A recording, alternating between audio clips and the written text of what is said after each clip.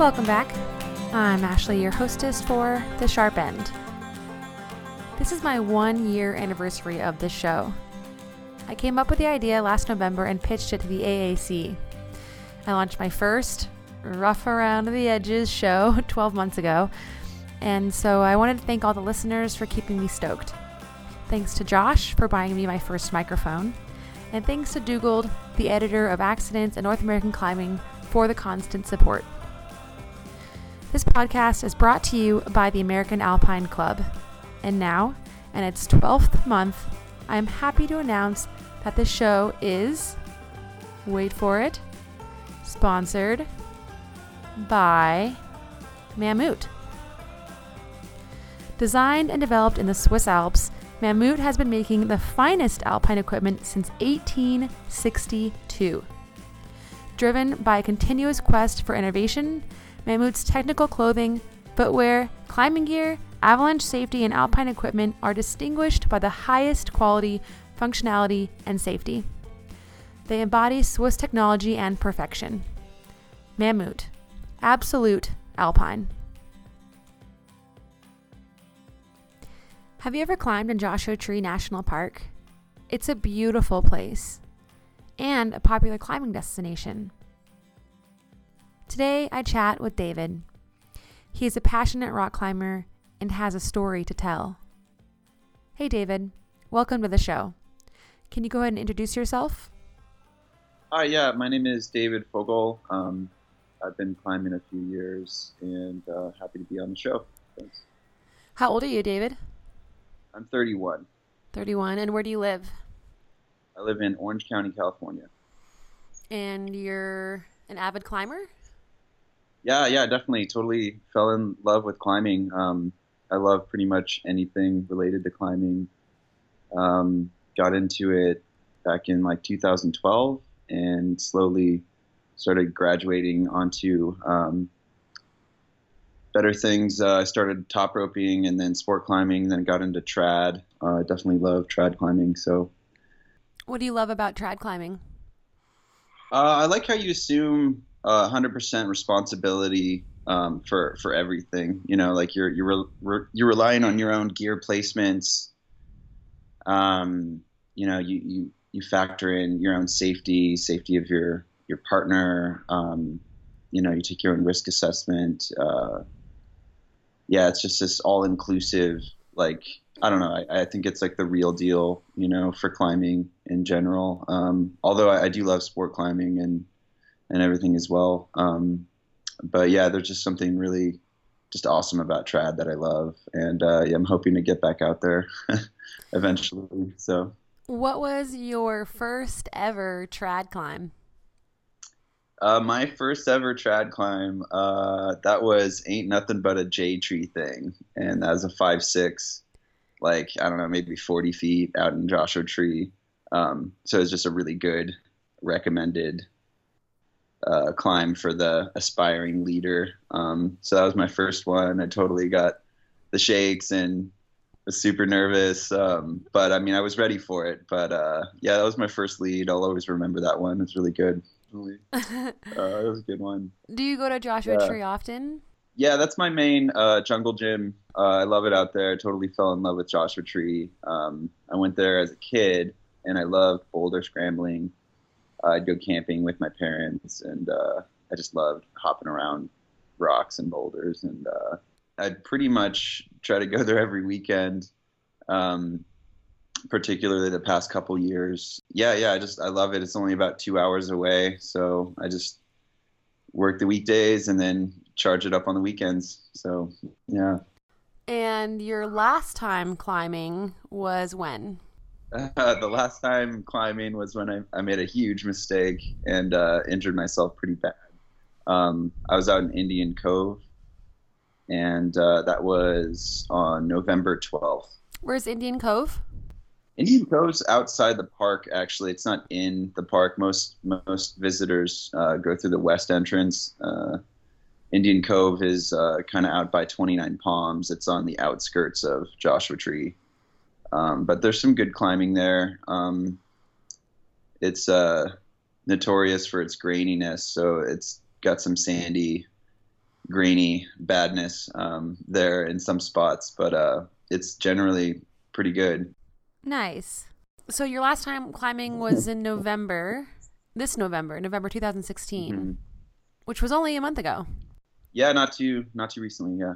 Climbing in Indian Cove with a partner you normally climb with, or? Yeah, this was a new climber I'd met through a friend, and yeah, solid lead belayer. So I had no worries about that. But yeah, we went out. This was our third time climbing together on the 12th, and that's when I had my accident. Yeah. So what climb were you on? I don't even remember the name of the climb, to be honest. I know it was we warmed up on a 5.6, and then I linked that pitch up with a 5.9.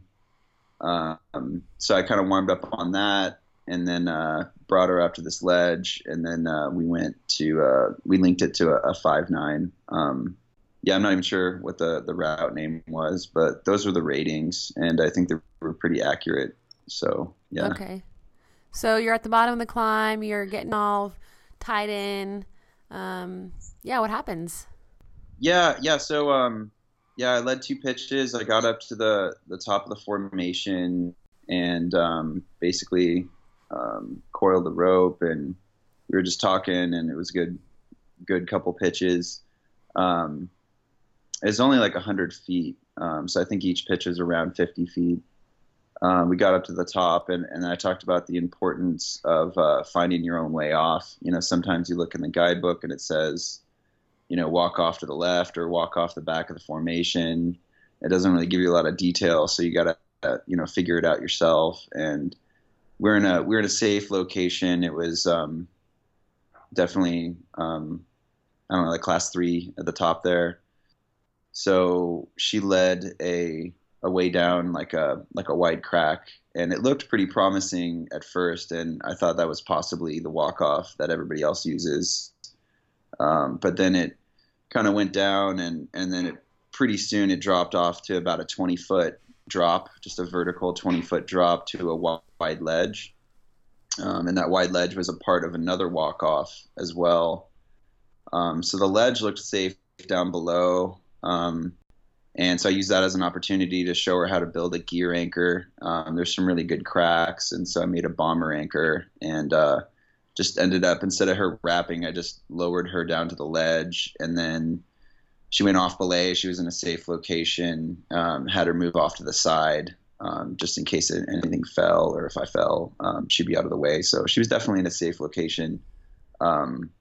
We got a late start that day, and I was kind of in a rush to just do as many pitches as possible.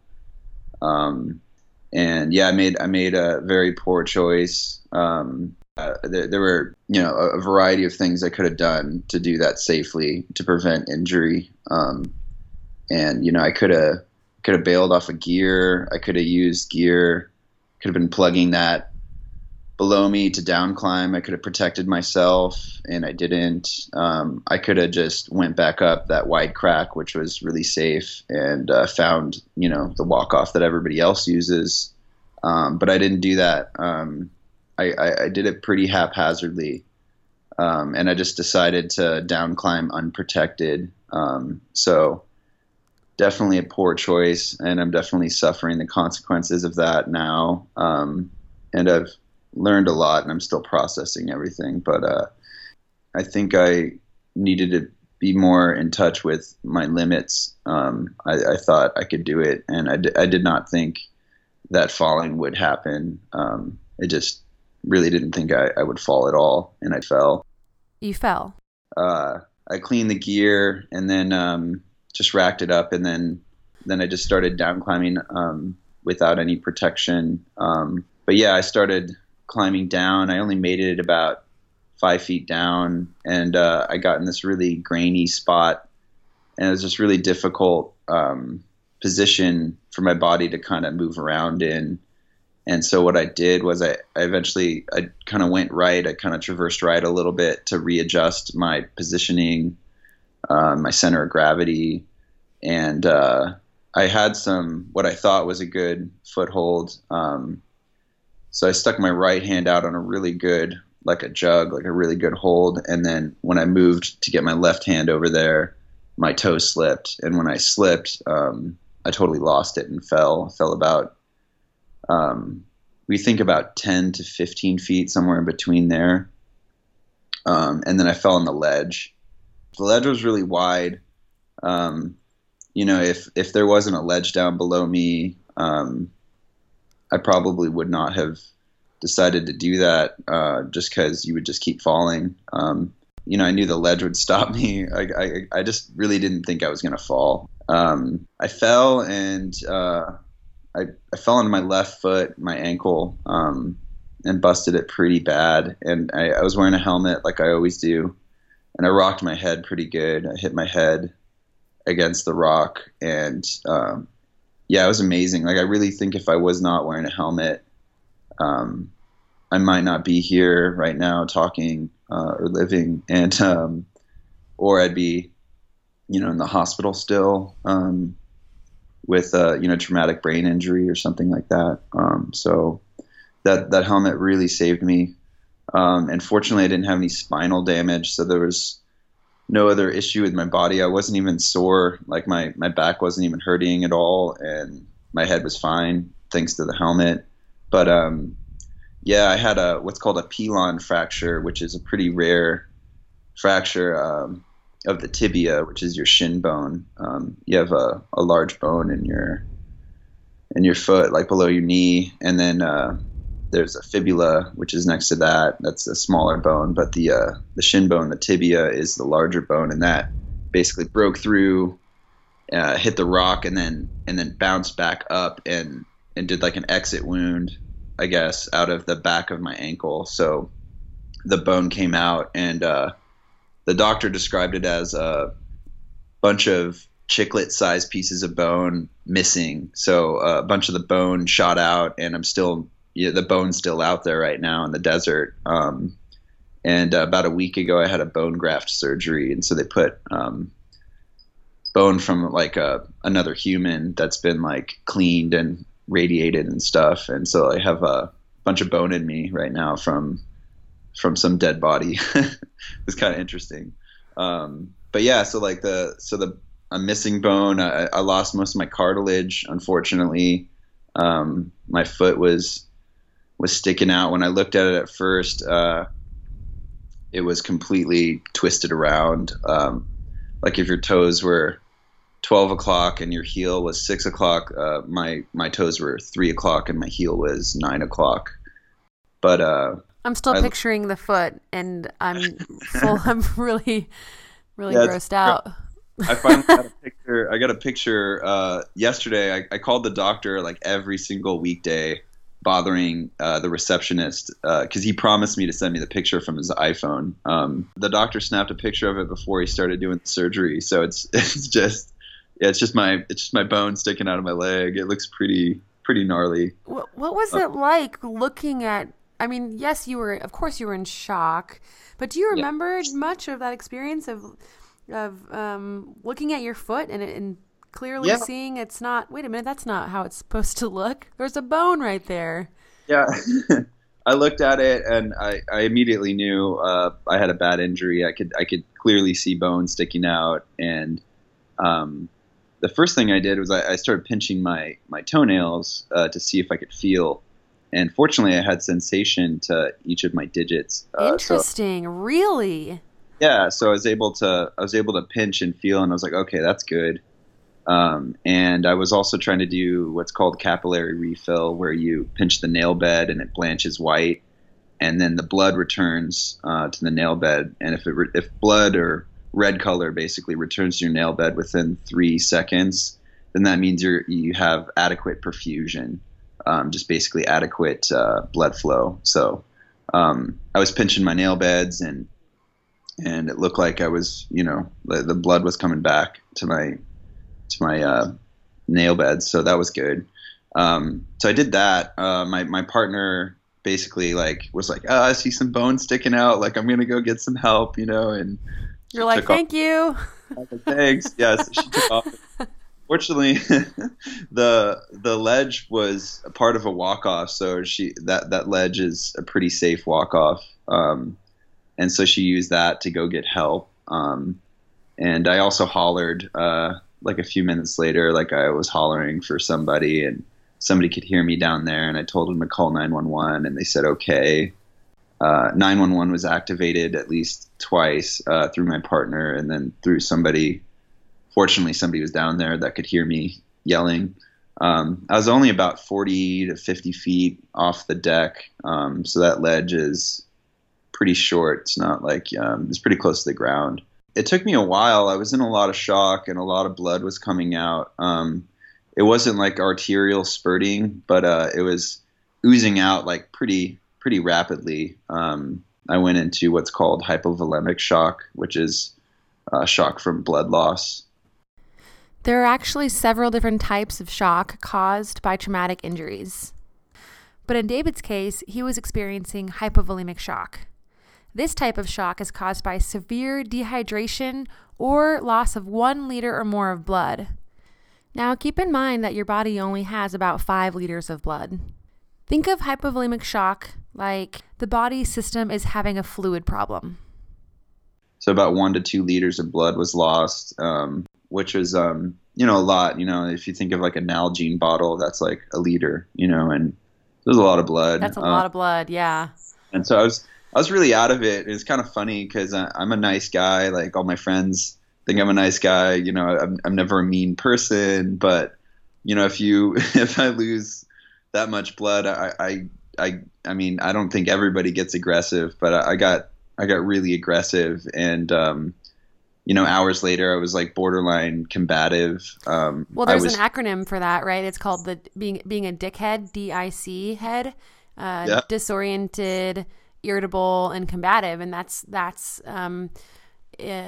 basically a result of going into shock or being in shock. So you were just being a dick. Yeah, just being a dick. Yeah, I was definitely being a dick that day. That's funny. I've heard of that acronym before. That's funny.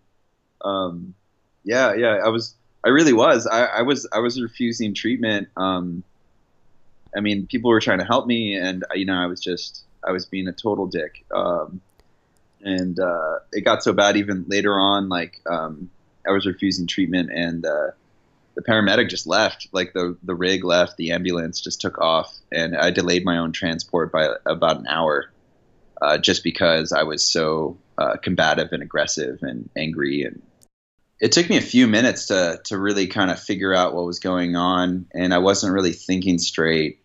So yeah, I was like pinching my toes, and I mean, I tried folding my foot over, and it was so easy to just flop my foot over in any direction. Like I could point it any direction. It was just hanging on by some tendon and skin basically.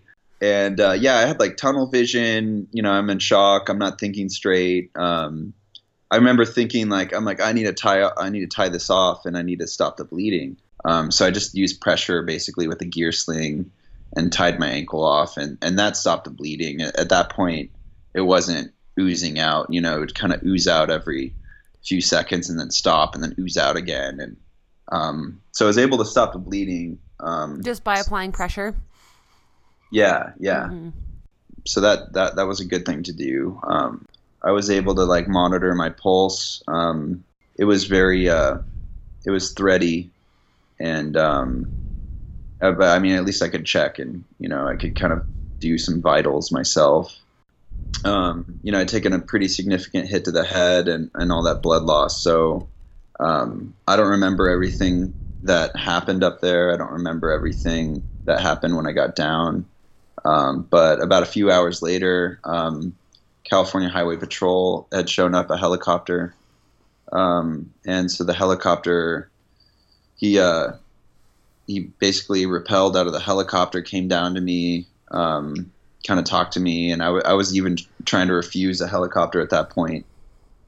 And he finally convinced me to take the helicopter, which really saved the day, and I really appreciate just him working with me and everything, because I was very stubborn about that. I just wanted to be lowered 40 feet, and I was very obsessed about that. What was the obsession about? Just you thinking about how much it would cost or Yeah, something? yeah, it was mostly financial. Yeah. Was worried I was going to get a bill for it. Yeah, that's a real concern for Yeah, sure. yeah. So I was worried about that. I mean, he rappelled down, and I was like, I mean, I told him. I specifically remember saying like, I can't afford a helicopter. But yeah. He basically he rappelled, and then they lower the cage, the Stokes leader, and then he put me in that, and then they wrap you up in the Stokes leader, and then I started to ascend. Unfortunately, I crashed into the wall, roughly like 20 feet up. So on the way up, I slammed into the wall, and unfortunately, the first thing to hit the wall was my left leg. No. Yeah, so that really hurt. I would describe that as 9 out of 10 pain. I think that was probably the worst pain I've ever felt in my whole life. It hit the wall, and then I started spinning in like 360s on the way up. So it was this like violent ascent to the top of the helicopter. And so yeah, that certainly made me dizzy, and I was able to yell to another officer in the helicopter. He popped his head out, and he had this huge helmet, and I just kept yelling, my left foot, my left foot, my left foot. I just said it like a dozen times until he could like hear what I was saying, because it's really noisy under the turbine blades, and dirt and particles are flying into your eyes and stuff. It was really intense. And they basically just secured me to the side of the helicopter, and then just lowered me in an open field, and then they dropped me there, and then a bunch of people picked me up and took me over to the ambulance. And now you're in recovery mode. David, can you give the listeners some advice? Yeah, I would say to any listeners to really be honest with yourself as far as what your limits are. I think there's a lot of ego in climbing, and it's easy for climbers to get comfortable, climbing and just getting out there, and then they just increase the risk factor unnecessarily. And sometimes you just get lucky, and you don't really know what kind of danger you're actually putting yourself in. Also, like, if you can protect it, protect it. Like in my case, I did not protect it, and I had opportunity to do that. And that's something I have to live with now. But I'd also just, encourage redundancy. And I think a lot of climbers get complacent, and they just get comfortable doing what they're doing, and they don't spend extra time researching self-rescue or, high-angle rescue. Could also look into basic first aid, and it doesn't take too much time to educate yourself on stuff like that, and you could really save your life or your partner's life or somebody you really care about. I mean, there's really no need. Like in my situation, I did not need to do what I did, and it's too bad that happened. But pain is a good teacher, and I'm definitely learning from it now. Well said, David. Pain is a good teacher. Well, thanks, David, for being with me on the Sharp End podcast. I wish you a healthy and speedy recovery. Remember that you can also just backtrack. Once you realize that you are off route, just consider turning around and looking for an alternative option. It may not seem like the fastest or most efficient option, but it could also end up saving you time in the long run. Many climbers worry about the costs of rescue, but I want to tell you that most rescue agencies in the United States do not charge for their services. When an accident does cost money, the American Alpine Club's rescue benefits can be a big help. The AAC members automatically get up to $12,500 of rescue benefits for domestic and international climbs. If you want to learn more, look for the rescue tab at AmericanAlpineClub.org. David's younger brother started a GoFundMe page to help with the medical bills. If you'd like to donate to David's recovery, type in David Fogal, that's Fogel, on the GoFundMe website. Again, thanks to all you listeners. And if you have a story you want to share on The Sharp End, please send me an email at accidents@americanalpineclub.org. This episode is sponsored by Mammut, Absolute Alpine. Until next time, play hard and be smart.